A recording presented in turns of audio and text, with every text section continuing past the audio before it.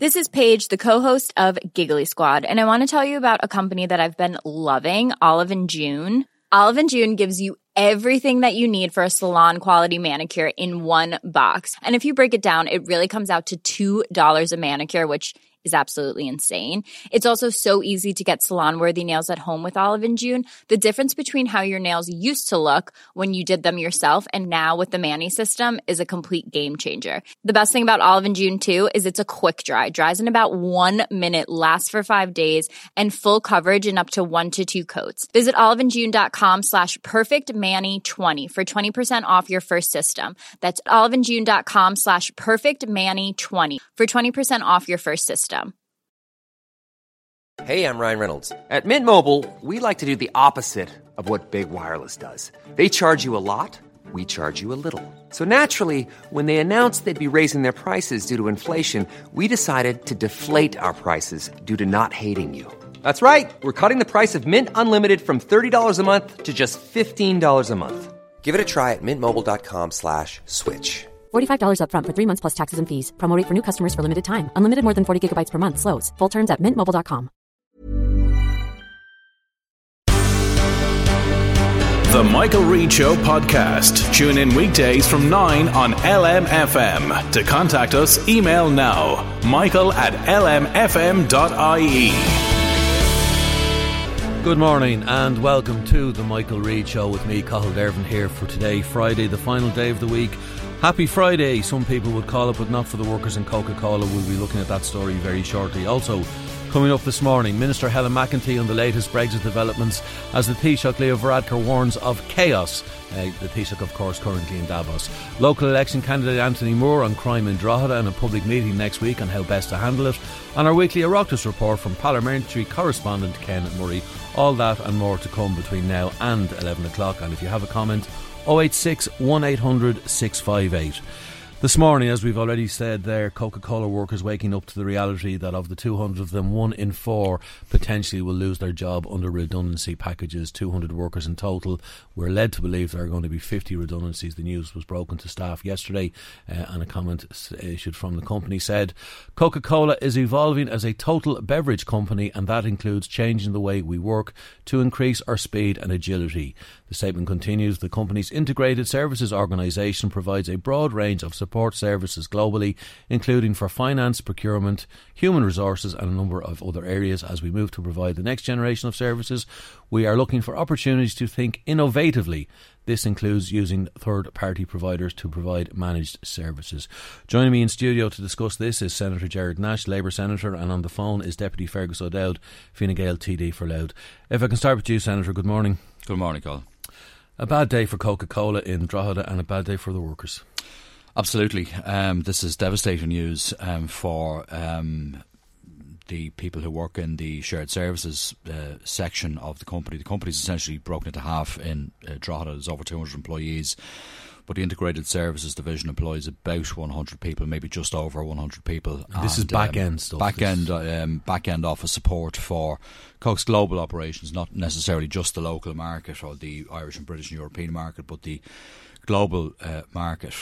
Very concerned to have learned of this news yesterday. I spoke to quite a number of staff in Coca-Cola yesterday, people I know very, very well indeed, who are currently working in very good jobs there, valued jobs that are important for them, for their families and for our local economy as well. Coca-Cola has a significant footprint here in Drogheda and a significant history. And after for many years. Absolutely. And after the closure of the devastating closure of the manufacturing plant back in, the announcement was made in 2007 and the closure took place between 2008 and 2009, Coca-Cola internationally committed their long-term future and the future of the shared services division in Drogheda. They assured us that that would remain the case. But now, as they say, as the business is evolving, they're looking at opportunities to not just outsource, but offshore is the phrase that I would use. Offshore a considerable number of jobs pending this review. Now, my call on Coca-Cola would be to complete this review very, very quickly, because there are far too many staff now in Coke who are waiting for the sword of Damocles to fall. This is a very uncertain future for them. It's very insecure, and they just don't know what the future will involve for them. And I would also say this: nothing is ever inevitable. I'm calling on the government and IDA to intervene strongly to ensure that they fight tooth and nail to retain every last one of these jobs. These jobs are far too important for Drogheda, an area that has not attracted the kind and quantum and nature of FDI investment that a town of the scale of Drogheda I think is entitled to. You mentioned government, and I'm going to bring in now government TD, Deputy Fergus O'Dowd, Fine Gael TD for Louth. Good morning to you, Deputy O'Dowd. Good morning, how are you? Sorry, I missed the beginning of your programme. I was at the dentist, but I haven't heard the actual number, but I understand it may be significant. We're led to believe, Deputy, that it's going to be 50 redundancies from 200 staff. Well, that is usually, that's one in every four. Well, we don't actually know, because the company, the statement yesterday was very vague. There was no reference made to the number of redundancies. From what Senator Nash is saying to us this morning, nobody even in Coca-Cola working there yet out in Southgate knows exactly the number. What can you, as a member of the government, do now? Well, first of all, I can agree with just let me finish the question. To reassure these workers, first of all, that you will, as Senator Nash has suggested, fight tooth and nail to keep these jobs in Drogheda. And secondly, if these jobs are to be lost, what can you do for those workers? Right, well, the first thing is that I agree with Senator Nash, and indeed the whole town regrets very much any job loss in any company, and particularly Coca-Cola, which is, as everybody knows, is a hugely important international company, multinational company, and it has a significant investment in Drogheda, and its biggest investment is in the workers, and clearly any redundancies, are very serious for everybody concerned. Clearly, obviously, I've been in touch with the Minister about this matter yesterday. I spoke to her, and I have reassurances that she will be in contact. Her department has been in contact with the company. She herself was with a European Commissioner yesterday as I was speaking to her, so I'll be talking to her again this morning. The question is that it is absolutely clear that the government will do everything possible, to support the people if they are made redundant, and clearly, to talk to the company in any possible way they could facilitate the continuation of any employment that may presently be lost. But the truth of the matter is, if Coca-Cola has made the decision to review their international operations, that's what the company has done, and it's up to us then, as a government, to impress upon them how important their investment is in Ireland, and particularly in Drogheda. Have you had any contact with the company yet, Deputy? I haven't had the facts are yesterday afternoon I got word. I was in contact with the Minister, I was in contact with her department, and as I told you already, I was otherwise engaged this morning till now, but I would be very happy to make contact with the company immediately. There's no issue about that at all. Clearly, the Minister is the top dog as regards to government concerns, and she has been directly in contact, and her department has been in contact with the company. And I should say as well that this is Minister Heather Humphreys. Yes, Minister Heather Humphreys, yes, of course. And I also know Minister Regina Doherty is also concerned, and I know that her department has reaffirmed to me that they will in fact make every possible effort to ensure that any arrangements that are made would be fulfilled immediately and urgently by the department, and that is her role in this. But clearly, the company has made this decision, and obviously, clearly, that's their decision, and we have to make sure that we ameliorate it, and that if people lose their employment, which I agree with Senator Nash, that it is devastating to them and their families.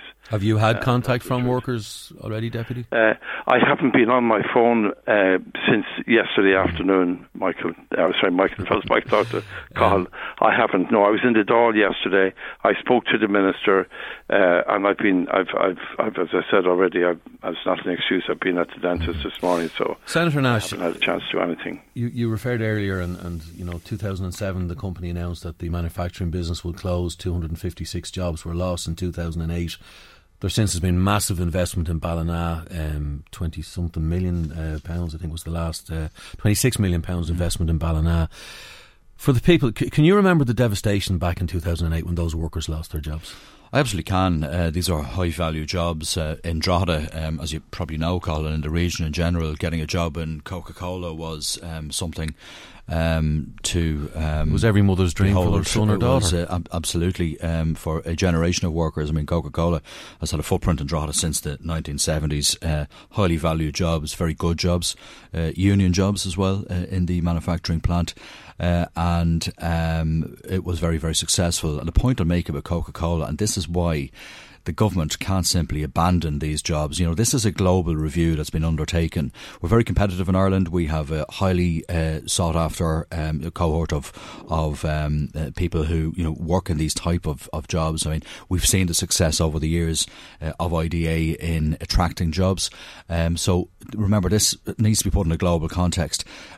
All of these operations, I understand it, across the globe are being reviewed, so not just in Ireland. So it really is incumbent on government and IDA to help to make the case to Coke to retain these very valuable jobs in the town. These workers can't be abandoned. Remember, we hear a lot about the number of jobs that IDA help create every year, and I would have had an amount of responsibility over a short period of time for IDA when the economy started to recover, posting record number of job increases. And last year, thankfully, there has been another year-on-year record number of job increases in terms of foreign direct investment. But what we don't hear about is what we call the churn. There were 7,000 IDA jobs lost last year, and I think unfortunately there's a tendency, because the economy is going relatively well and jobs are being created, to sort of almost be a bit fatalistic about the churn, about jobs that are lost, and where IDA may not work hard enough to retain the jobs that are under threat. And this is so important to Drogheda because we have a very limited number of foreign direct investment jobs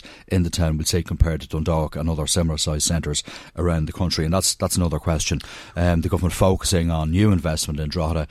We've had a small pipeline of investments over the last few years, but nothing near what it is I think we should be entitled to, given our skill sets here, given the commuting levels as well out of Drogheda every morning for high value jobs in Dublin. We've got the skill sets here, we've got the right location, we've got the environment. Let's bring the jobs to Drogheda.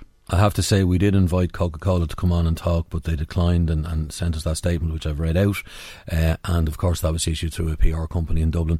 Deputy O'Dowd, I would reject what Senator I was just about to ask you, can you respond to this idea that the IDA, for all the fanfare about all the jobs that they produce, I want to respond. We don't always hear about the jobs that are lost. Cathal, we don't, of course we don't, and every job lost is a family affected, and it's obviously hugely upsetting and traumatising for anybody in that situation. But I reject absolutely the comment of Senator Nash there, who says that the government must not abandon Coca-Cola. That's a rubbish statement, and it's a politically charged, unacceptable comment on this morning. The government is not abandoning anybody, no more than anybody else. We found out about this yesterday, the first time. The Minister is personally aware of it, and so is Minister Regina Doherty.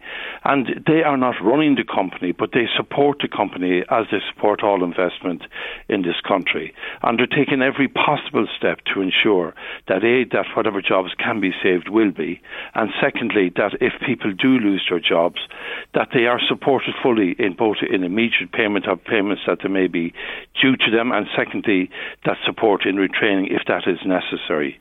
So that is the first point. The second point is Deputy Nash is wrong again.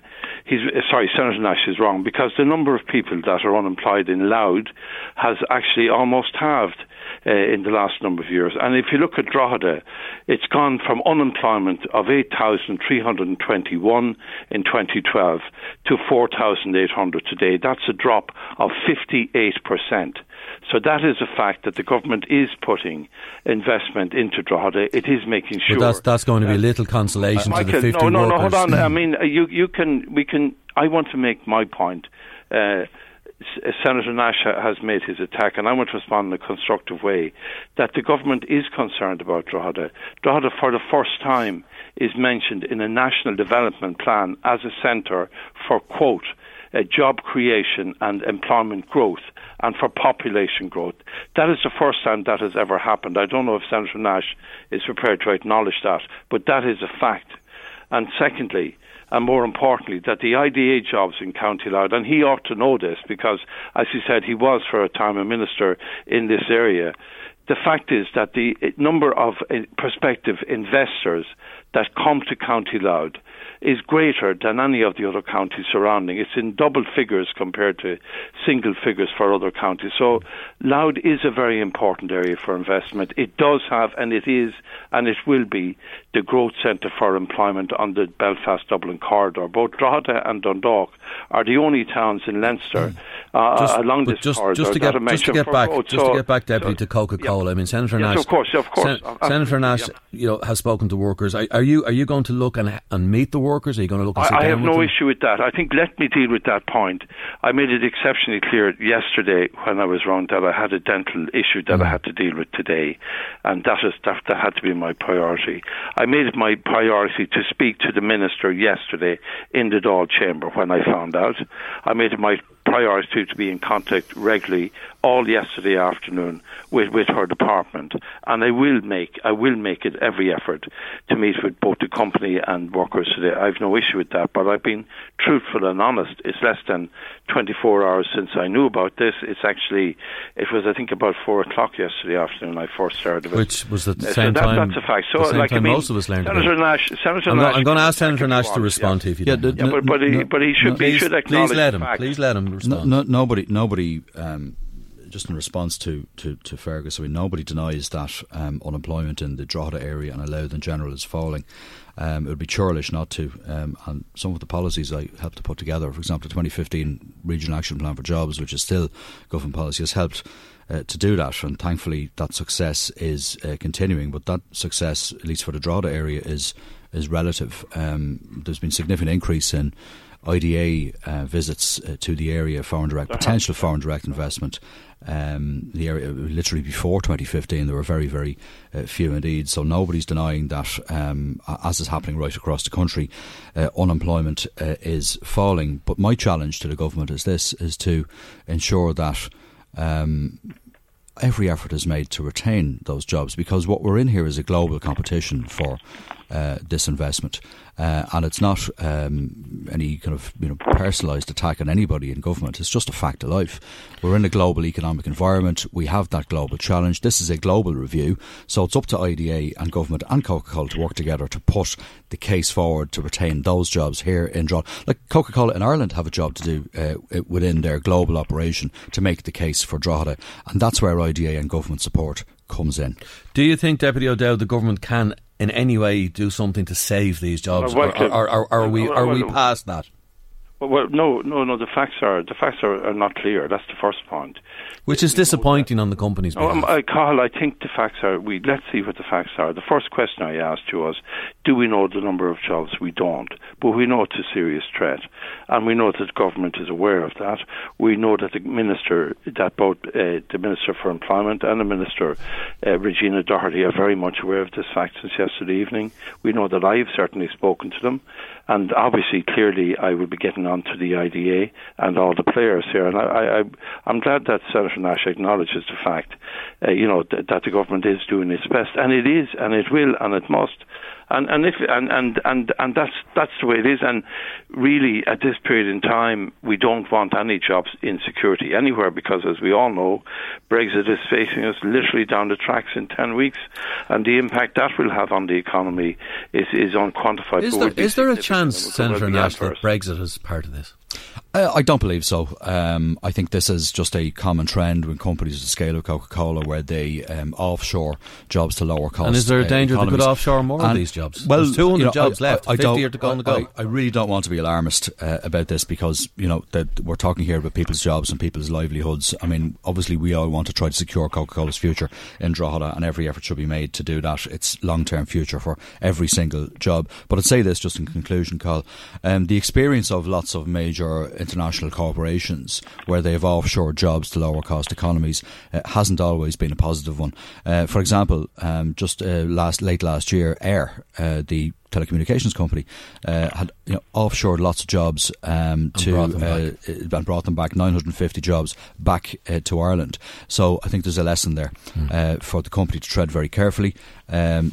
If they're doing this review, do it very quickly, because I think the staff themselves are entitled to some kind of certainty over what their future will hold very, very shortly. And finally, Deputy O'Dowd, as the government representative, can I ask you your final message to those workers affected? Of course, yeah. Well, the first message is that we're aware of the problem. The Minister is aware of it, and obviously, clearly, what happens, but I'd make sure that the government is fully alert and is involved at all levels in relation to the needs of the workers there. Secondly, that the number of IDA supported jobs in the county has grown from 1,500. Let's take the Coca-Cola. Let's take the Coca-Cola. Over 4,000 now. So the fact is that Louth has benefited greatly in terms of inward investment, and we will continue to push that case, notwithstanding this significant adverse unemployment situation that we're facing in a local industry. Well, Deputy Fergus O'Dowd from Fine Gael TD for Louth, of course, and Senator Gerard Nash, thank you for your time this morning. We'll be back after this. Michael Reid on LMFM. And you're welcome back to the Michael Reid Show with me, Cathal Dervan of the Irish Sun. As always, 086 1800 658 086 1800 658, our text number and our WhatsApp number, and Marie will be in with me after 10 o'clock with your comments on the various stories of the day and the week. Now, the Fine Gael Junior Minister Jim Daly recently proposed an Uber-style rural taxi service for Ireland to help those living in isolated areas travel to the shops, to Mass and maybe even to the pub. Fianna Fáil's transport spokesman and TD for Longford and Westmeath supports this proposal and joined us this morning. I first asked Deputy Robert Troy, first of all, his understanding of the difficulties facing rural Ireland, coming as he does from a rural area of the country, and the need for such a taxi plan. Look, I'm a rural-based TD. I live in a small village myself, and I know and I see firsthand how the life of rural Ireland has been draining over the last number of years, and particularly in the last number of months there has been a genuine fear by people to drive their car at night time in the morning, particularly if we're talking about going to a pub or to socialise. And there's no alternative there. There's no public buses, there's no public transport, and for the most part there are no hackneys or no taxis in operation. So what I want to see happening is I want to see this matter explored in great detail by the Transport Committee. I've written to the Chair of the Transport Committee and the Clerk of the Committee requesting that we bring in Uber, we bring in mytaxi.ie, we bring in the NTA, the representative body of the taxi drivers, because what we do need to see happening is we need to see a new flexible mode of transport being able to be offered to people in rural Ireland, because if we don't do something shortly, well then I fear that the amount of people who are going to suffer from loneliness and isolation will explode. And it is a particularly rural issue. I mean, we spoke on the programme yesterday about a meeting in Clonalvy next week where their local post office and shop has closed down, numbers are falling at their school, and there is a fear of this growing sense of isolation. But in terms of an Uber-style product, I mean, at the moment this is only available to licensed taxis, and there's a big issue in terms of changing legislation, I would imagine, in the first instance. Well, look, that's what we want to explore. We want to explore how could this possibly be done. And in doing so, we have to ensure that the drivers are going to be vetted and that people will have confidence in getting into the cars with the drivers. I'd imagine, given the fact that it's going to be rural-based, that no driver is going to be coming in from outside the community. It's going to be one of their own, so to speak, from the community providing the service, and therefore there'll be no issue in terms of fear of the driver because they'll know the driver. So that's number one. We need to ensure, and my understanding is Uber themselves offers insurance to anybody who books through their app. That's something that needs to be teased out further. But what is certain is many, many parts of rural Ireland, the length and breadth of this country, are without any service whatsoever. And we need to see that addressed. And I think we need to be bold and courageous in the decisions we take to ensure that is addressed. And I believe some sort of ride-sharing facilities should be introduced, and that would help alleviate the decline in the social life of rural Ireland. Now, just to give you a flavour of this, the Junior Minister Jim Daly is proposing that this would allow pick-up within 15 kilometres of the driver's home address, that it would be a mobile phone app similar to Uber, that the population, it would be in areas with less than 5,000 people, and that it would help stop this thing where people are walking home at night, perhaps from the pub, and are then subject to the dangers of a road traffic accident. Yeah, look, I think there's huge potential in all that you've said there, and that's why I think the best place to tease this out and explore it further is at the Transport Committee. That's why I've requested that we hold a special session or two if needed to bring in the relevant stakeholders and to tease out exactly how a system could be devised for rural Ireland. And we have to acknowledge too that it'll have to be attractive for somebody to do it, and that may need a subsidy or a supplementary payment, because people aren't going to do it if there's not an opportunity to make some money on it. So that may need a subsidy, and that's why we need to trash it out at a committee level. We need to do it speedily and with the view to having a new service introduced within a 6 to 8 months period. Do you think, Deputy, though, that the government will support this in terms of that there are so many pressures on government expenditure at the moment anyway, and to introduce subsidies and then to change, in many ways, the fabric of the insurance industry? Because we have spoken to local taxi drivers in Meath and Louth on this subject, and they're of the opinion that they pay a very high premium for insurance on their taxis, and they think that this is rife with danger from an insurance point of view. Well, one thing for sure, and I sympathise with the taxi drivers who are paying huge premiums for their insurance, and that's something that this government has been promising for the last 3 years they're going to tackle. And the anecdotal evidence is that insurance, instead of falling, continues to increase. And a number of their own proposals in their the body that they introduced to look at insurance reform has yet to be implemented.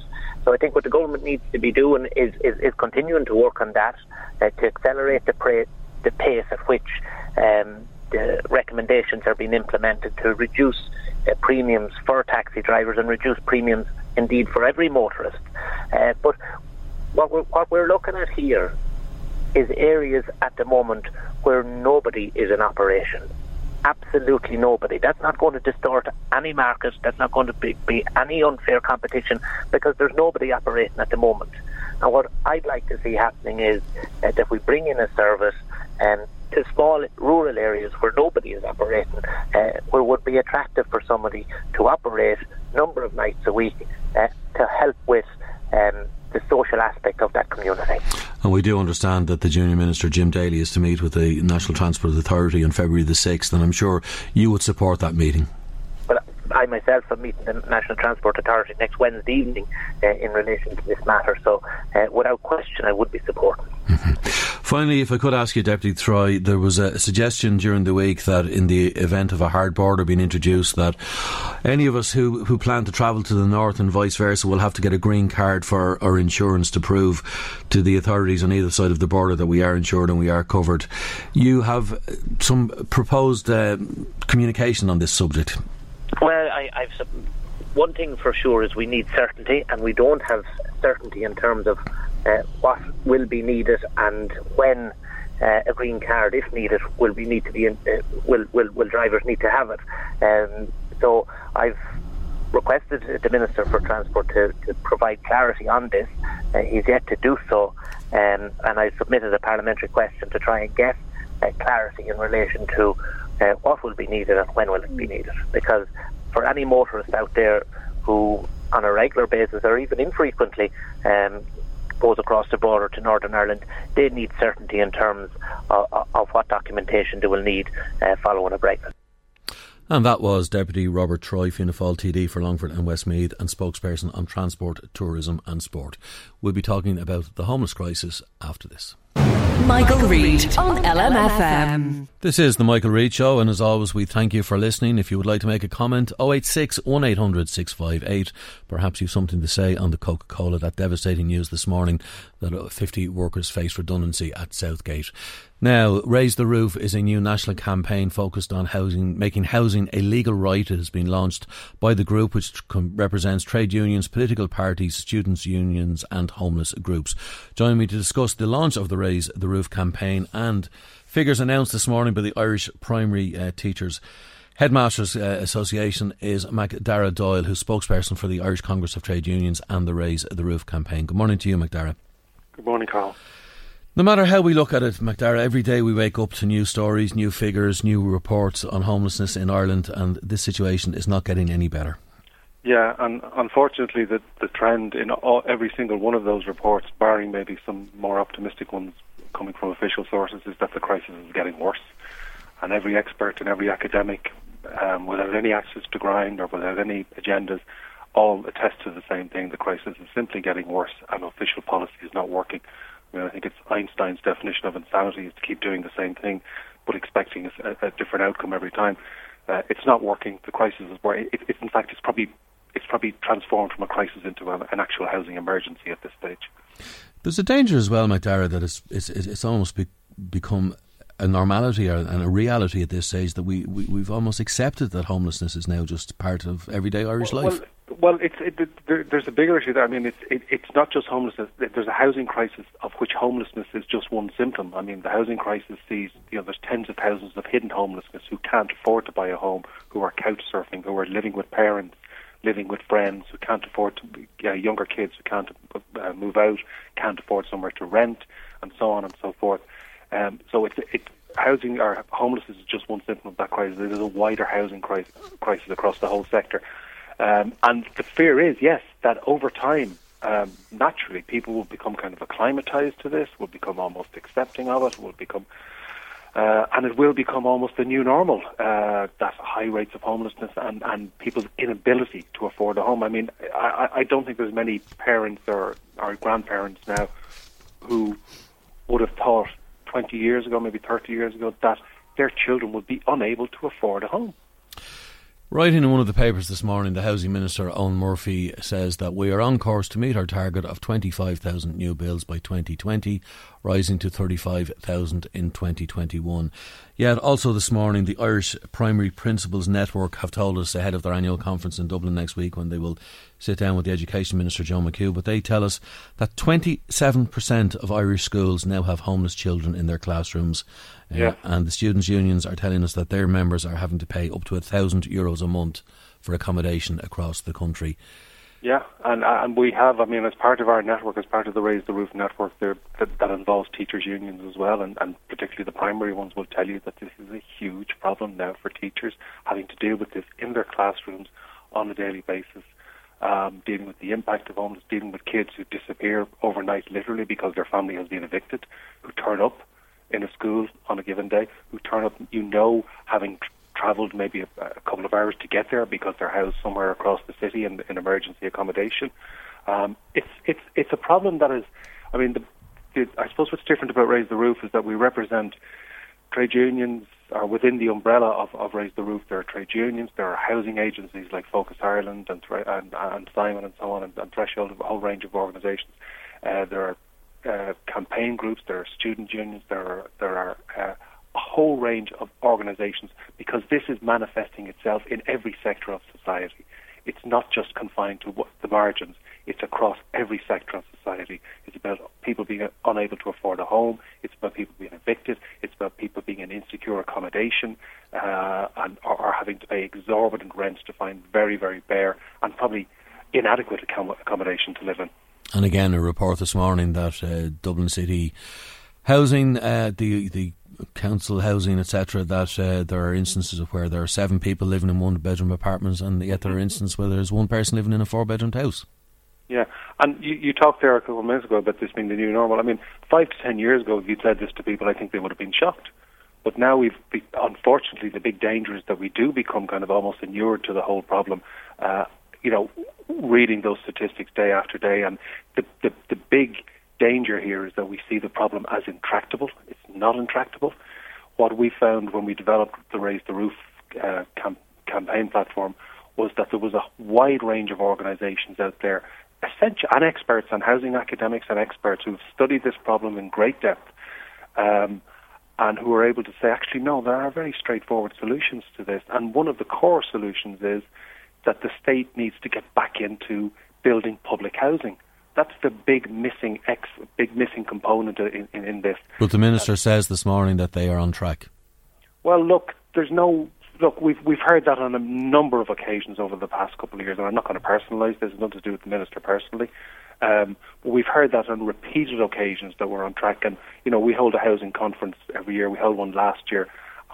we have one individual who comes along, a guy called Mel Reynolds, who's an architect, who forensically deconstructs Rebuilding Ireland and the figures they put out, and shows you that this is not happening, that this is not true, that the targets are not being met.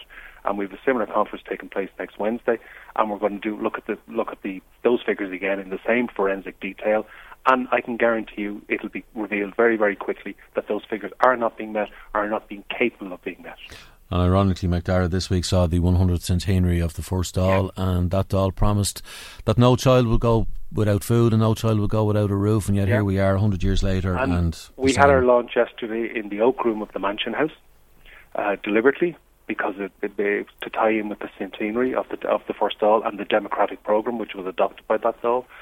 And the democratic programme promised or committed that private property rights should be subordinated, or should be less important than the public welfare. So when there's a competition between the two, public good should win out. That has not happened, and that's why we're seeing this crisis now. Tell us about Raise the Roof, what your ideals are and how you'll go about them. Well, as I said, we're probably the first occasion that all this wide range of organisations. I mean, you've got the Congress of Trade Unions, you've got the Union of Students in Ireland, you've got the National Homeless and Housing Coalition, you've got the National Women's Council. A huge range of organisations that wouldn't normally work together on a single issue because they wouldn't share one single. But housing has now come to dominate the agenda of all organisations.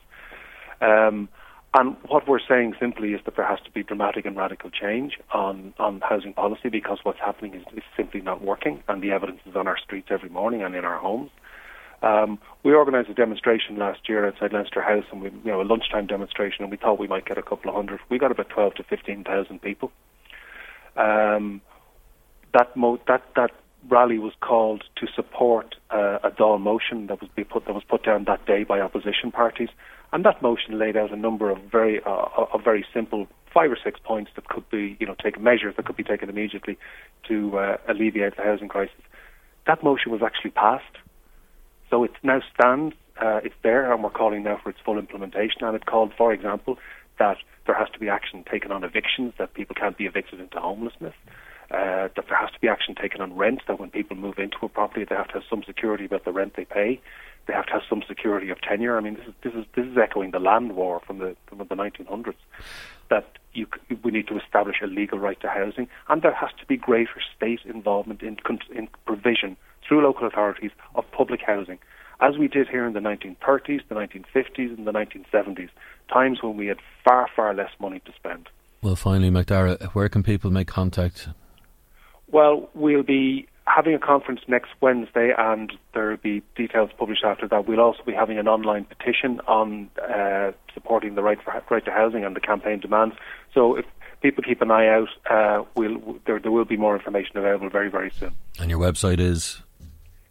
We're building that at the moment, unfortunately. Okay. Well, at least something is being built. It'll all be unveiled next week at the conference. Yeah, something is being built at least. McDara Doyle, spokesperson for the Irish Congress of Trade Unions, on the launch of the Raise the Roof campaign. Thank you for your time.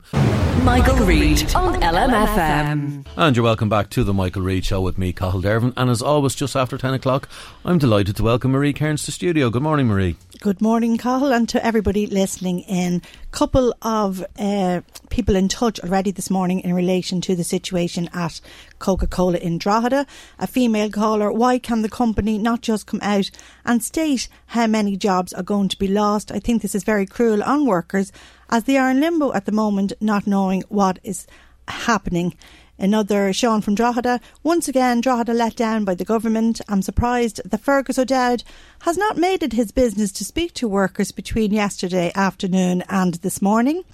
We had a phone call from Michael, who's an ex-employee of Coca-Cola and was one of those affected back in 2007. He says, I was one of the unfortunate people let go, and it annoys me to hear Fergus O'Dowd on this morning playing the usual political song.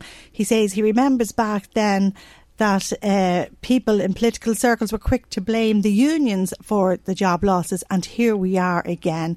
He says if you look at the first redundancies that went through in 2008, 2009, after that 2007 job announcement, he says it seems to be almost a 10-year thing. It's horrible news to get, and it's bringing it all back to me today. And the big problem for the workers now is going to be the waiting. That's it. Another listener says, why is the government constantly pushing for jobs in Dublin? What about the likes of Drogheda, Slane, Navan, all these areas? The government has to stop pushing everyone to Dublin and realise that the rest of the surrounding areas need jobs instead of the constant rat race to Dublin. The IDA needs to support Meath and Louth more.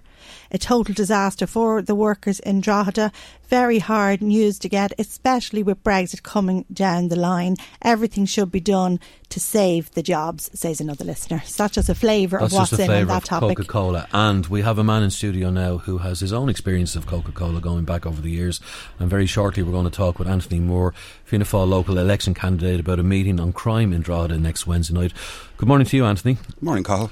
First of all, your own reaction to the Coca-Cola news. Well, I think it's very, very sad news for the workers and their families up there. I mean, it's certainly not a happy new year for them to have this bombshell dropped on them from Coca-Cola at this time. And for many, it came out of the blue.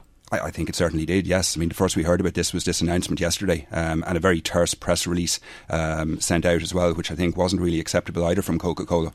You worked there for a summer, I believe. I did, back yeah. in your student days. So you have an empathy for those people. These are good people, and Drogheda has been very good to Coca-Cola. Oh, absolutely. I mean, I really enjoyed my time there. It was over a summer, when I finished my primary degree. But the people there were really great people. It was a great firm to work with at the time. It was based in the Dunor Road at the time, and that was really the flagship employer in Drogheda at that stage, as well as all the kind of administrative jobs you had, like the legal department or payroll, etc. You also had all the plant and the manufacturing going on around it, and it was a great firm to work for at that time. We asked both Senator Nash and Deputy O'Dowd earlier, is there any way, do you think, this can be stopped, this can be saved? Well, it's difficult to know. I spoke yesterday with Coca-Cola's media representatives. Now, what they told me is that nothing is set in stone at the present time.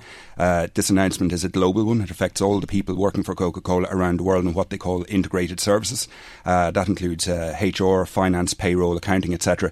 Those are the jobs that are up for outsourcing, apparently. And what they told me is that this affects approximately half of the operation based in Drogheda. Now, I said to them, what does that mean in terms of actual job numbers at stake? They couldn't give me and they actually said half. They said half, yes. Because the figure we were led to believe yesterday was, 25%, Marie, wasn't it? It was 50, well, 50 see, potentially. Nobody knows. That's just people are suggesting that it might be that figure, but nothing is, as you say, no definitive number has come from the company, and so everybody is kind of operating, I suppose, at the moment on speculation and what they're hearing from people inside the company at the moment. That's right, and we're getting very little in terms of concrete information, but what I was told is that they're going to start a review in the next couple of months. They hope to have that review finished at the end of 2019, and only at that stage then will they have a concrete figure for Drogheda and for all the other places around the world that are potentially affected by this. I've been through this process. It's horrific. I mean, for the families, for the children, for everybody involved. So they're going to have to wait till the end of the year. It seems like that, yes. It's not acceptable, is it? No, I don't think so. I mean, as you said there, It's that time of the year. Your vacation is coming up. You can already hear the beach waves, feel the warm breeze, relax, and think about work. You really, really want it all to work out while you're away. Monday.com gives you and the team that peace of mind. When all work is on one platform and everyone's in sync, things just flow. Wherever you are, tap the banner to go to Monday.com.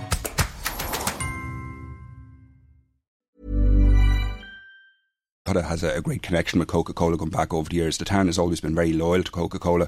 I think it's time we saw a little bit of that loyalty paid back now. Now, speaking of Drogheda, you've organised a meeting for next Wednesday night in Barlow House, and this will be addressed by your party's Justice spokesperson, Jim O'Callaghan. That's right. The purpose of the meeting, please? Well, really, the purpose of the meeting, Cathal, is to address the very serious situation we had with crime, that we have with crime in the town at this present time, but in particular that we had with crime in Drogheda in the run-up to last Christmas. At that time, I think it's fair to say that the crime situation in Drogheda was like something out of an episode of Love-Hate. You had pipe bombs in vehicles. It was gang on warfare. The streets. Gang warfare on the streets of Drogheda. Petrol bombs been thrown into houses. I was out there over the weekend in an estate where that had actually occurred, and the people in that estate were living in fear. You know, people who lived around that house, they were afraid that this was going to happen again, that, you know, their houses might be targeted by mistake. So what I've done is I've had this meeting, organised this meeting, to give the people of Drogheda, the people in the local community, an opportunity to come on and talk about their experiences of crime and also about their fears of crime, to put that to Jim O'Callaghan, to hear what Jim O'Callaghan has to say. But importantly, I suppose, to let their voices be heard on this very important issue. We've seen a victory for the guards this week. Superintendent Andrew Waters was on with us yesterday, the big drug bust, and there's a court case this morning up in Termonfeckin on Monday, and, you know, Chief Superintendent Christy Mangan is leading this fight against the drug gangs, and one of the things that Superintendent Waters said yesterday, if people have information in confidence, come forward to Christy Mangan, to himself, to the local Gardaí, action will be taken against these people. Yes, I mean, the reality is this type of activity doesn't happen in the dark. You know, there are people in the town who have information, who have intelligence, and I was listening yesterday to your interview with Superintendent Waters. I'd like to congratulate him on that fine piece of police work, you know, out in Termonfeckin. But, you know, as he emphasised to you yesterday, it is intelligence-led policing that will eventually crack this type of crime. So anybody who has information should certainly give it to the Gardaí and try and end this scourge in the town. What can a meeting like Wednesday nights in Barlow House, what can that achieve? Well, certainly what it can achieve from our point of view in Fianna Fáil is that it can let Jim O'Callaghan know the issues that we have in this town. Drogheda is the largest town in the country, and yet it doesn't get the resources that it needs in terms of Gardaí. It doesn't get properly resourced Gardaí. So what I want to come from this meeting is for Jim to be properly apprised in relation to the situation in Drogheda, so that he can go back up to Dáil Éireann and put pressure on the Minister for Justice, Charlie Flanagan, in relation to this matter. But we have seen a situation yesterday, 600 Gardaí needed in the event of a hard border and a no-deal Brexit.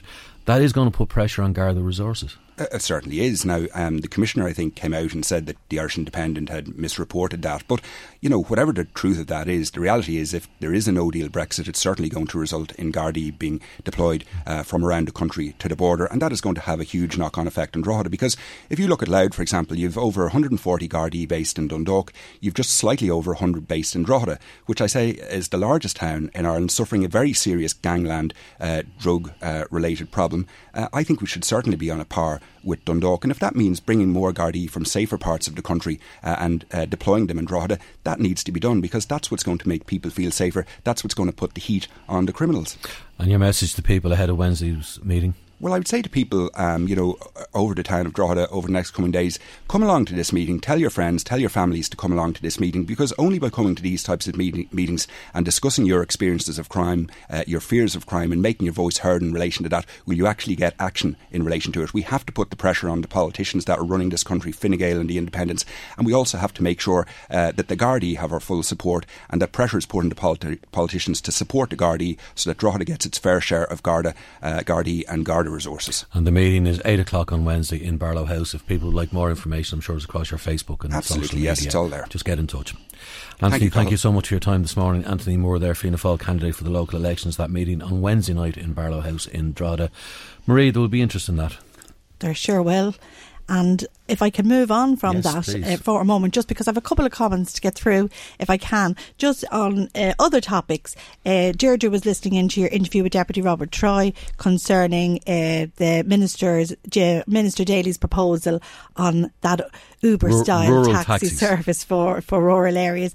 And she would fully support a system like this one. She says that the public transport system in rural Ireland is simply not good enough, and people are forced to rely on an unreliable system, as she describes it. She says that she doesn't drive, so she uses the bus system, and on occasions she has been left stranded at bus stops because the bus hasn't shown up. There's not a week goes by in Dunshaughlin that the bus doesn't turn up. Really?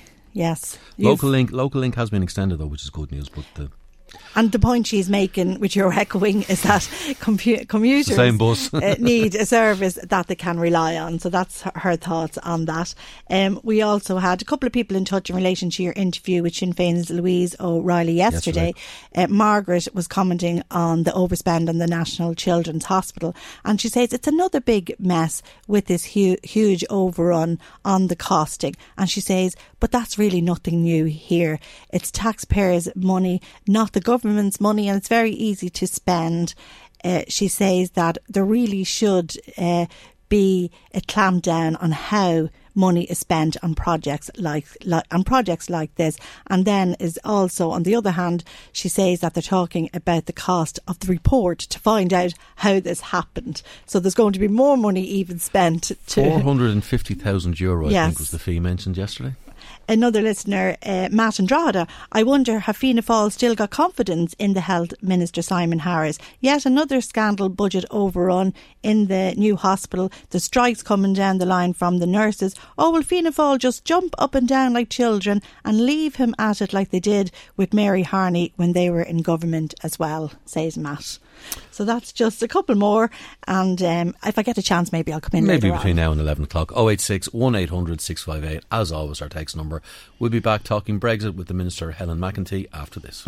Michael Reid on LMFM. And you're welcome back to the Michael Reid Show with me, Cathal Dervin. I'm joined in studio, I'm delighted to say, by Minister Helen McEntee, Minister of State for European Affairs and, of course, for Brexit as things are going at the moment. And thank you for joining us this morning. And thank you for coming into studio. Your Taoiseach Leo Varadkar is in the papers this morning describing the inevitability, it would seem to some people at this stage, of a no-deal Brexit as leading to the potential for chaos. Would you agree? Well, I think we've all known at this stage and from the very beginning that if we have a no-deal scenario, the impact that would have economically, but otherwise as well. I don't think it's a foregone conclusion that that's the direction we're going. Absolutely, we're less than 65 days now till the 29th of March, and that becomes more likely the longer we go on. However, we have a significant week in the UK ahead. We have a number of votes due to take place next Tuesday. We still don't know what it is that the UK want, and what we really hope we will see happen on Tuesday is some clearer direction as to the way that they want to go. Did you see any sign of a plan B from Theresa May last Monday? I don't think there was very much different said, if that makes sense, on Monday and her speech following on from the vote. I said to Michael the last time I spoke to him, we probably didn't expect the vote to lose by as much, but given the fact that she had said the whole way through the withdrawal agreement can't be changed, we're not trying to remove the Irish backstop, the only difference that could have been, the only thing she could have said differently in her speech is perhaps the direction that the future relationship is going, because for us that is possibly the way to get over this impasse. The red lines that are there in terms of the single market and the customs union create the need for the Irish backstop. But obviously, if they were to change or to adapt or to amend, we didn't see any of that in her speech last week. She said that she engaged with MPs from across all political parties, but what we're seeing now, obviously, we have a number of amendments put forward. You have Yvette Cooper, who's a Labour MP, has an amendment which would extend Article 50. She's suggesting till the end of the year. Whether that would change or be the end of the year. It buys time. Well, it buys time. What you would have then is, if that passed, you would have a discussion and a debate on the 5th of February, which then you would have to change legislation and move on. But at the same time, there would have to be a reason for extending it. We have always said that we would not stand in their way if they look to extend it. However, I think it's very clear, and a lot of our European colleagues would feel, the uncertainty is what is causing a lot of the damage right now, and to extend that uncertainty without knowing the direction we're going would be very difficult. So obviously we would have to see what would come as part of that amendment. You have Dominic Grieve has something similar, but where he is now asking that the House of Commons would have 6 days where no other business other than Brexit would be discussed, in a series of, again, amendments and proposals. Again, this brings it on further, it delays things, and we still have no clarity. You then have, I think, Jeremy Corbyn, or on behalf of the Labour Party, has put down an amendment in terms of the customs union, and then you have other ones which obviously we wouldn't agree with, where you have a sunset clause on the backstop. So all of this is still ongoing, and I mean, the suggestion now by anybody that we should suddenly buckle, that we should suddenly say, OK, well, the backstop, hold the Irish nerve, position. Your Taoiseach said last week. Well, I think so, given the fact that, all we're trying to do is protect people of this country. We're trying to protect our economy, and we're trying to protect our peace process. And what we have is a commitment by the UK to do all of that. And so to say now at this stage, when they haven't yet themselves decided what it is that they want to do, that we should back off and that we should actually in some way compromise, I think is absolutely ludicrous. They have given commitments several times, not just in person, in their speeches, but also in writing. And to say that they would walk away from that and that we would allow them to walk away from those commitments is not something that we're going to do. in saying that, we're planning and we're doing everything that we can to try and mitigate the consequences. There's a protest tomorrow in Dundalk on the actual site of the old border crossing, just outside the town on the old Newry Road.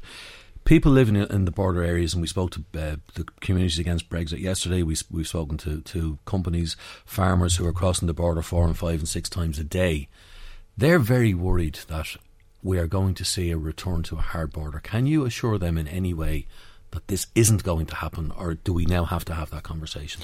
No, we're not having that conversation. And, you know, the tone, I think, has changed slightly this week, which is regretful. Is that head in the sand stuff that you can't have that conversation? It's not, and it's based on a number of things. Firstly, there is not one person, whether it's you, whether it's the political parties that we have worked with and who have supported us absolutely north and south of the border, or whether it's the communities that you've just mentioned, not one person has said that we should even consider looking at, planning for, or allowing the idea that a border might return, based on that, but also based on the fact that the European Union, and I understand obviously there was a suggestion this week that the European Union were saying we would have to put it up. That was since clarified by the Commission that they and all member states will work with us to avoid that at all costs, but also on the basis that the UK not just have given a commitment, but that they have an obligation. They are co-guarantors of the Good Friday Agreement, an integral part of the Good Friday Agreement, and actually something which allowed it to become what it is today is the fact that there is no border between north and south. So we expect them to live up to their commitments, and we expect them to live up to those agreements that they have given. When you say, Minister, that you're not planning for a hard border, I mean, we've seen this week talk of 600 Gardaí being deployed. We've seen talk of 400 extra workers in the Revenue Commissioners. The Central Bank is warning this morning about all sorts of damages to the economy. Somebody in the background is planning somewhere. No, so I mean the 400 revenue officials and customs are for the ports and airports. They're not for the north-south or in any way. We had said that we would need slightly above that, but I think there's about 2,000 people applied for those posts, and we think that realistically by March 29th we would be able to have 400 of those in place. They wouldn't just be revenue and customs officials. We would need veterinary officers, we would need clerical officers in terms of SPS and agricultural checks as well. So that is what they are for, and we've been very clear from the outset there was funding allocated from the budget last year for those. In terms of the 600 officers, the Commissioner himself yesterday issued a statement saying that there is redeployment happening throughout the country, throughout all of the regions. We've obviously last weekend, you know, I said this before, I think people thought they were waking up 20 years ago when they opened the paper last Sunday to see a car bomb had exploded. We've had a number of threats, whether they be hoax or otherwise, after that. Monday, yes. And I think really part of that is to make sure that there is that presence in the north, but he was very clear that this has nothing to do with the border. These are not being deployed as part of any border preparation, and I suppose if the Commissioner has issued a statement saying that, that is the case, and I would absolutely urge people to believe that. Is it futile not to plan just in case this does happen? We are literally 65 days away. Well, if you start planning for something when you have been given a commitment from all sides that it won't happen, are you not then saying, well, what is the point? Life would teach us it doesn't always work out like that. Well, I would say we cannot at this moment in time, can we trust Britain?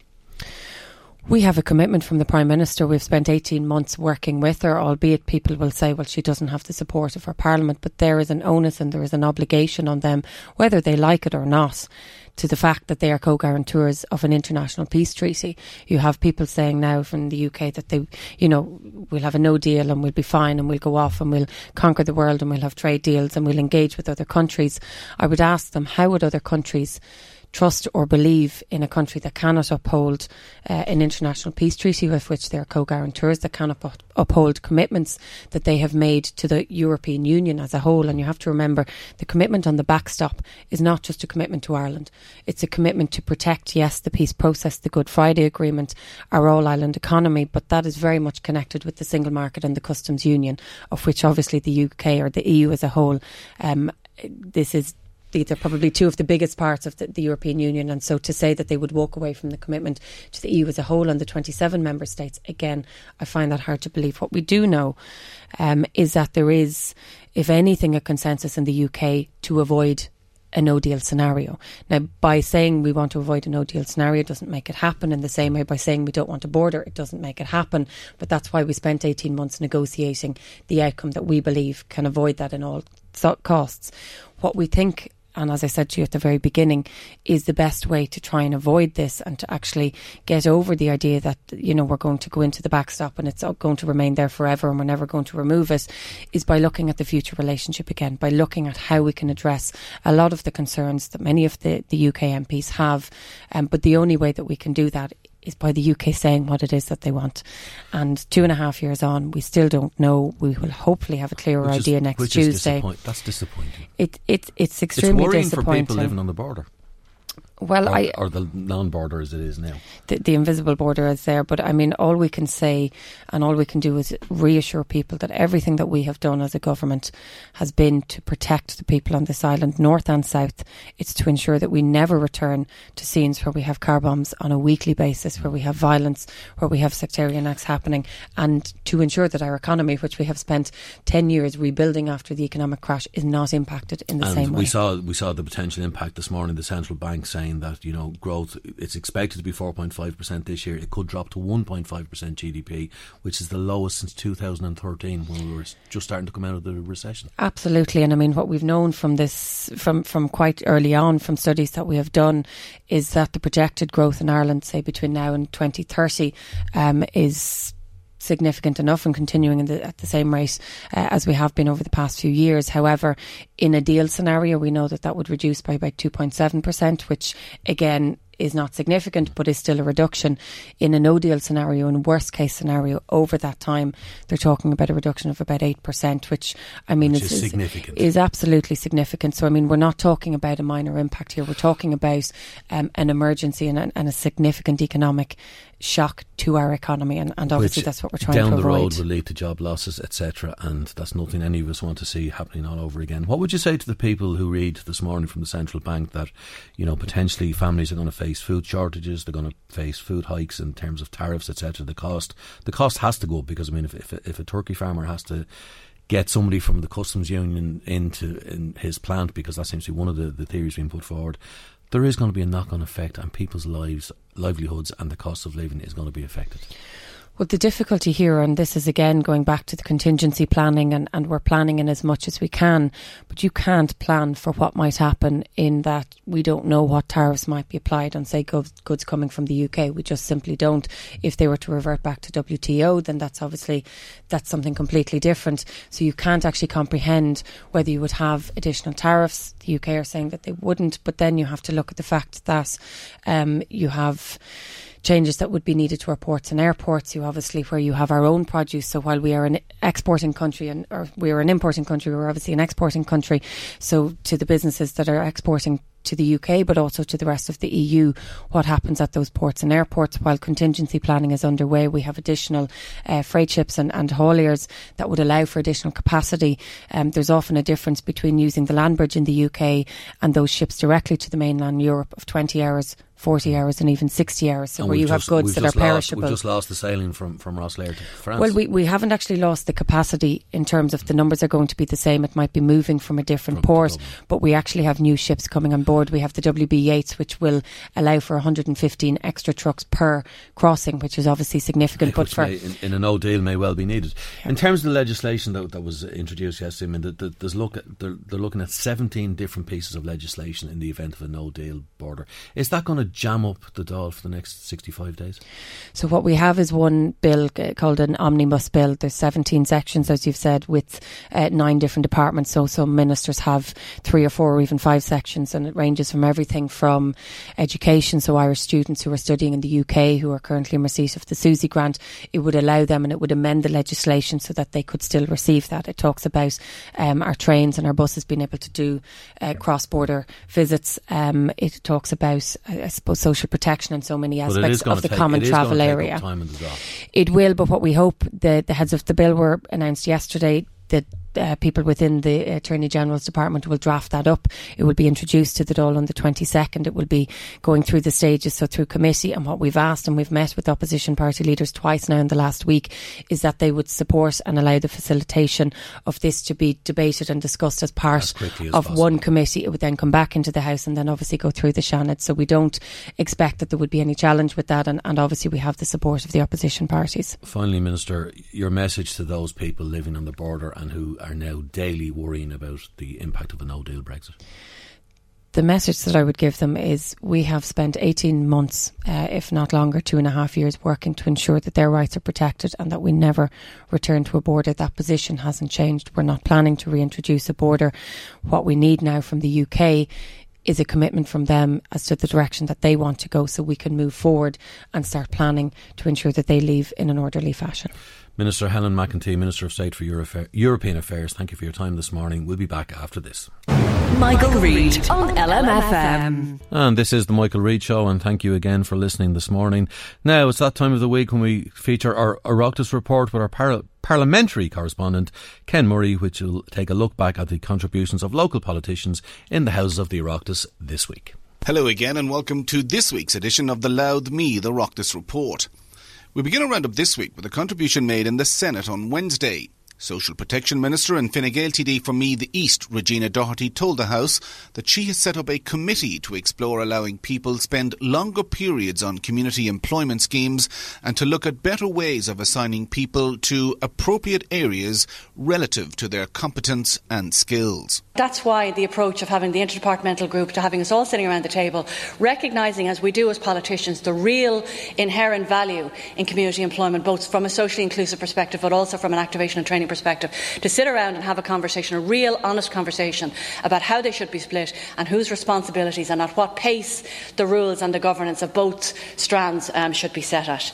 I genuinely consider the socially inclusive positions in our CE schemes as vital and as fundamental not only to the common good in the state but more importantly to those people who've had the opportunity to work on them, but equally as detrimental to people who've been forced out of them because of the existing rules, and I want that to stop. The lack of HSE staff to deal with mental health issues in County Meath was raised in the Dáil on Wednesday.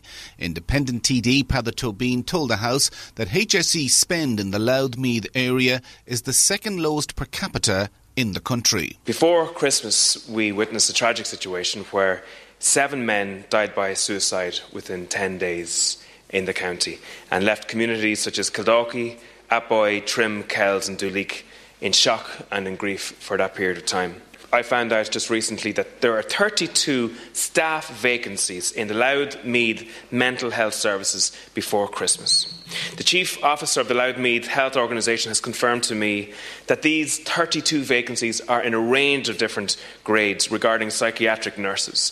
The HSE confirmed to me in September that mental health spend in Louth Meath was the second lowest per capita in the state at €121.67 per capita. And as a county, Meath are again at the bottom of this resource list. We need to make sure that there is radical investment and resources and energy put in by the government to start to tackle this problem in counties like Meath. Meath is also bottom of the list when it comes to government funding across a range of public services. That was the view of Fianna Fáil TD for Meath West, Shane Castles, speaking in the Dáil on Wednesday during a debate on the Residential Tenancies Bill. The county of Meath comes bottom on per capita funding to local authorities. It comes bottom when it comes to central government funding. Yet this is a county with 200,000 people, and yet we're coming bottom in all of the various strands. The cost of repatriating a corpse from a foreign country to Ireland was highlighted in the Senate on Thursday. Fine Gael Senator Ray Butler said an airline charge of up to €40,000 to transport a coffin is a complete rip-off. I would like to also say about airlines and the ridiculous and rip-off prices, anything from €20,000 to €40,000 to get a body brought back to this country is an absolute disgrace. And I think that we should look into this and see if we can legislate to bring sense into what the airlines are charging in desperate and the hour of need people's vulnerability, and to be ripping them off. The airlines are actually ripping off people, because let's call the truth here, the coffins are put into storage, into where you store your luggage, but €20,000 to €40,000. The issue of charges being imposed on people with medical cards was highlighted in the Dáil on Wednesday. Sinn Féin TD Imelda Munster described the situation as being disgraceful. Taoiseach, I want to raise the issue of residents in private nursing homes who have full medical cards and are being made to pay for medicines that are free of charge to their fellow citizens who live ordinarily in the community. Residents that are not being provided with basics like wound management products free of charge. Residents that are forced to pay for physiotherapy, occupational therapy, speech and language therapy. And when their family members raise concerns and objections to the charges, they're told quite bluntly that there are other service providers if you do not like our rules. Now, elderly citizens with full medical cards have a right to the exact same entitlement whether they live at home or they live in a nursing home under the Fairdale scheme. This is blatant discrimination, and can nursing home contracts supersede the law, the rights and entitlements of these residents in private nursing homes? And what are the government going to do to stop this blatant intimidation? It's disgraceful.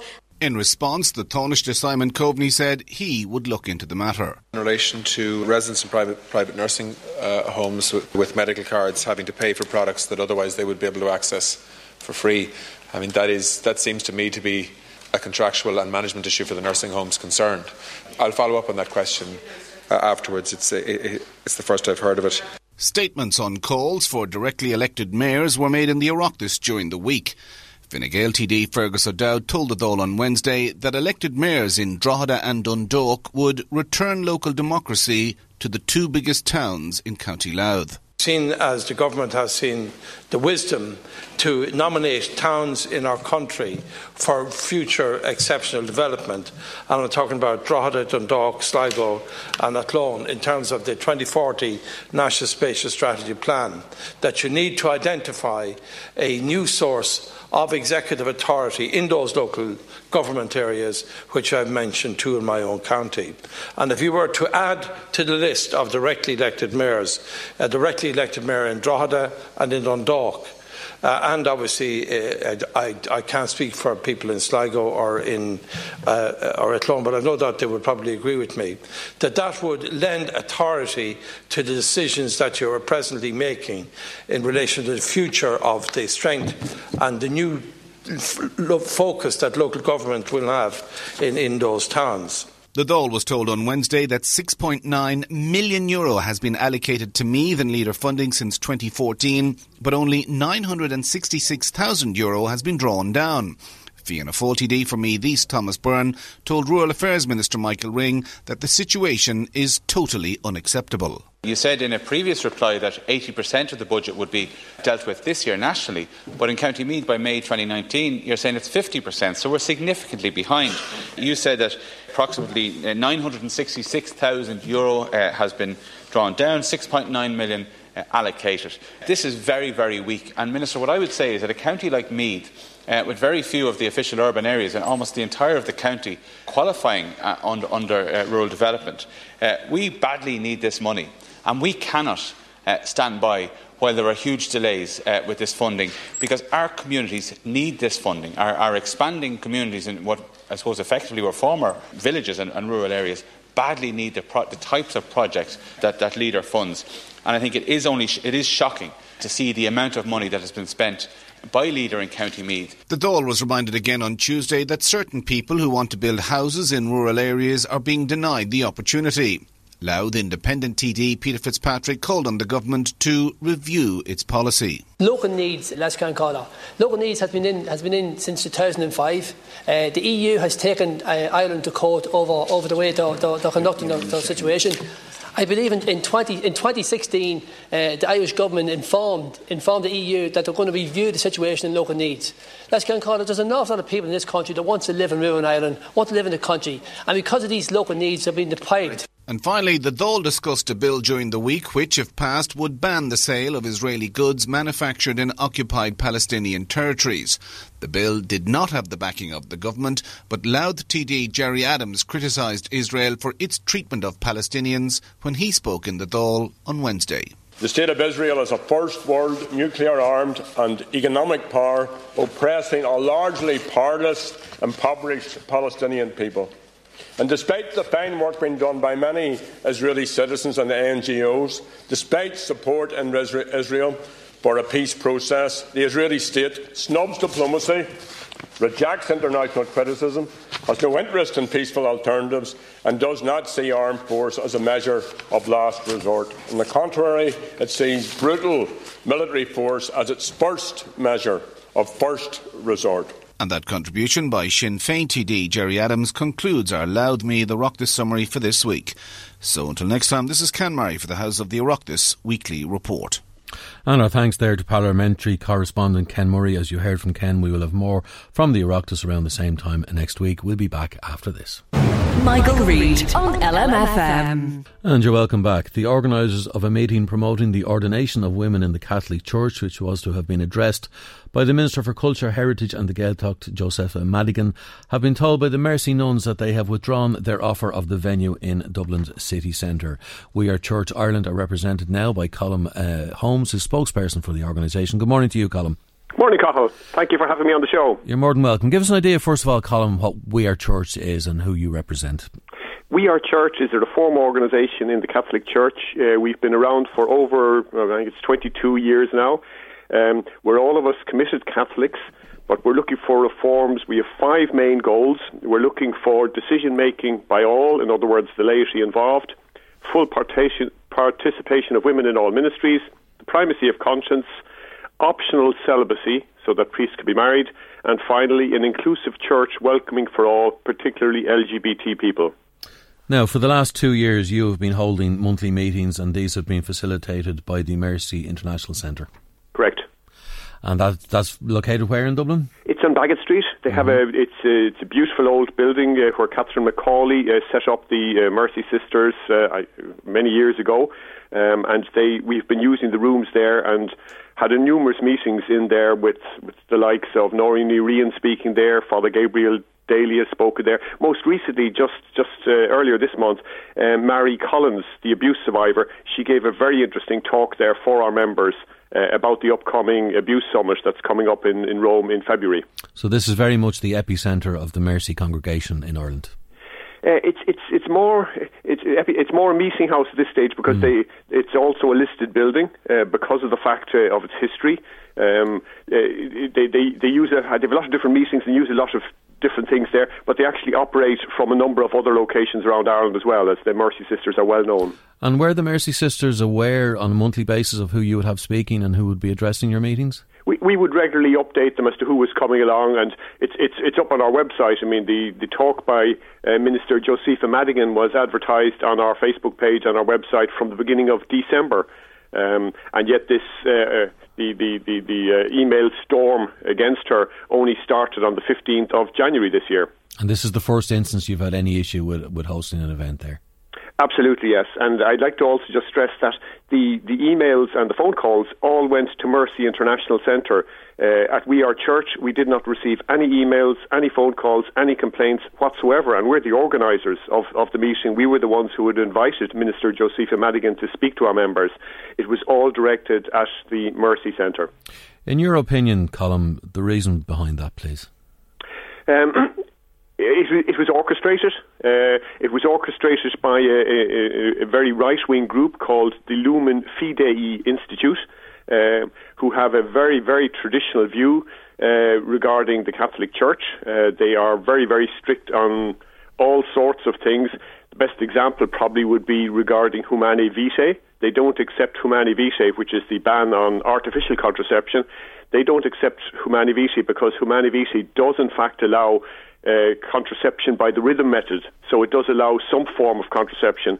They prefer to go back to an earlier papal announcement called Casti Connubii, which basically says no form of contraception is allowed to be practiced, and all Catholic families should have as many children as they possibly can have. And the end of this story, of course, is that your meeting is going to go ahead, and Minister Josepha Madigan will address. Where will the meeting now take place? It'll be taking place in the South County Dublin Hotel, the Talbot Slogan Hotel, on the same date, at the same time. That's what's been arranged. We've moved it out there. Well, Colm Holmes, spokesperson for Weir Church Ireland, we thank you for your time this morning. Now we're going to switch attentions back to County Louth, because Operation Enable Louth was formally launched in April of last year, with senior Gardaí warning motorists that the rules in regard to disabled parking bays will be enforced more rigidly throughout the county. Operation Enable is a multi-agency initiative between An Garda Síochána, Louth County Council, the Disabled Drivers Association of Ireland and the Irish Wheelchair Association. It was first launched in Dublin in March 2017 and, as we said, was launched in Louth last year. You will have heard yesterday on the news significant figures, improvement in the figures. Last year in County Louth, 398 fines were issued, 201 in Dundalk, 161 in Drogheda and 36 in Ardee. That compares to just 45 in the division in 2017 and 42 fixed charge penalty notices that were issued in the Meath division last year. So joining me now to discuss this is Councillor Maeve Ure, independent councillor on Louth County Council. Welcome news, Councillor Ure. How are you doing, Cathal? Happy New Year to you and all. Thank you very much. This is good news. It's good news in one sense, Cathal, but it's not acceptable in another sense that 398 motorists in Louth think they can park in a disabled parking bay. It shouldn't be tolerated. It should be a zero tolerance. And in fairness to the Gardaí, they have worked with a zero tolerance approach in relation to this. And I'd rather 39 motorists in Louth. I'd rather zero motorists in Louth, but I'd rather 39 rather than 398. So we're going to keep working at it and we're going to keep resolving it. It's a county-wide issue, as you said. John Morgan, a friend of mine, and myself and himself have been working on accessibility issues since I was elected 4.5 years ago in Louth. And John Morgan and myself and the Chief, Christy Mangan, and his team, Jerry Corley and their team, have met and launched this, and this is only a year in and we've 398 people. So it's a nationwide issue, Carla, as I keep saying to people. It's a nationwide issue. Like, I was meeting somebody in a shopping centre yesterday that the coffee shop was facing out into the car park, and not only were they parking in disabled parking bays with no permits, they're also parking in child and parent and child bays, and there were certainly no parents or children, I'll tell you, hopping out of them cars running into Duns. You know what I mean? So the first port of call here, Councillor, has to be ordinary human decency, doesn't it? Exactly, and respect for people with disabilities and respect for people with limited mobility. And the thing is, we did the Back in 5 campaign with the Irish Wheelchair Association there during the summer, and we put wheelchairs. Robbie in RD put wheelchairs in normal parking bays and put a wee sign at the back of them, back in 5 minutes. I've seen those photographs across social media. They are very powerful. Yeah, and I mean, we need action, and we need the supermarkets to step up. I wrote to all the major retailers, Tesco, Dunnes, Aldi, Lidl, asking them to take ownership and monitor their car parks. Tesco were the only ones they replied to me, but they didn't take action on it. And nobody else replied? No other retailers replied. It's not acceptable. They have to step up. It shouldn't be about profits. It should be about people. What sort of excuses have you come across, Maeve? Oh, I'm just running to the BankLink machine, or I was only 2 minutes there, or I couldn't find a parking space, and then, more times than enough, that's the polite answers, more times than enough you're cursed at and told to mind your effing business. Do you know what I mean? And would you worry that in some instances where people who are disabled and who have full entitlement to park in those spots, if they do come across somebody who's there illegally, that perhaps this can become a threatening situation?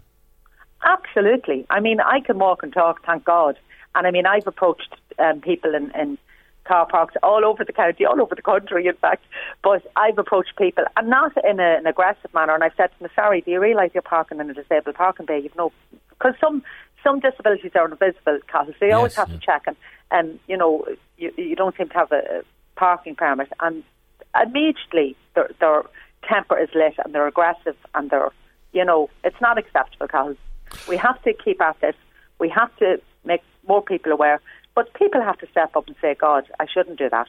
And that also goes for the blue badge holders that use their blue badges when the person that's with disability is not in the car with them. Absolutely. And you have come across that, have you? Oh yeah. They're not at all to the same extent as 398 in Louth, Dundalk, Drogheda and RD, but certainly, there was an abuse of that too. Any indications as yet as to what this year's figures? I know we're only into the end of January, but what they're shaping up like? Has there been any improvement, do you think? No, well, actually, myself and John are just meeting Chief for Christy Mangan today to get an update on it, actually, after dinner. So I'd have more information then. But look, I want the figures to go down, Cathal. I don't want them to go up. Do you know what I mean? I want people to stop doing it. That's the bottom line, you know. And what's your final message then to people this morning? What are you saying to motorists and what are you saying to the disabled people who are quite entitled to those spaces? Yeah, I'm saying that even if other motorists see people abusing the disabled parking space, able-bodied motorists, say to them, please stop doing that, you know, and cop on and, you know, put yourself in somebody else's shoes for 5 minutes that has a disability, that needs that parking space. You know, step up and get on with it, you know. Independent Councillor Maeve Ure, thank you for your time this morning. Thank My you, thanks. Cathal. It's been a great week here on LMFM. Michael Reid Show. Michael Reid will be back on Monday, so my big thanks to Marie, to Maggie, to Chris, to all our contributors and to you, our listeners. Paul McKenna is next after the local news headlines. The Michael Reid Show podcast. Tune in weekdays from 9 on LMFM. To contact us, email now, michael@lmfm.ie.